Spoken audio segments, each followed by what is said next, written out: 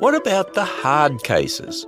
This is Ken Ham, author, speaker and blogger on science and the Bible's reliability.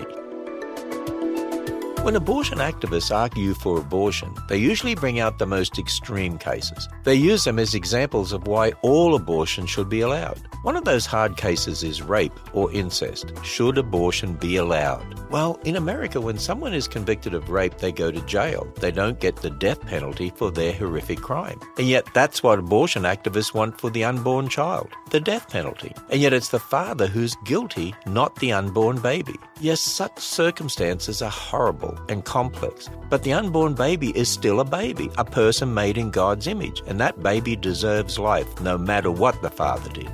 There's more to discover about the sanctity of human life when you visit us at AnswersRadio.com. You'll be equipped and encouraged when you go to AnswersRadio.com.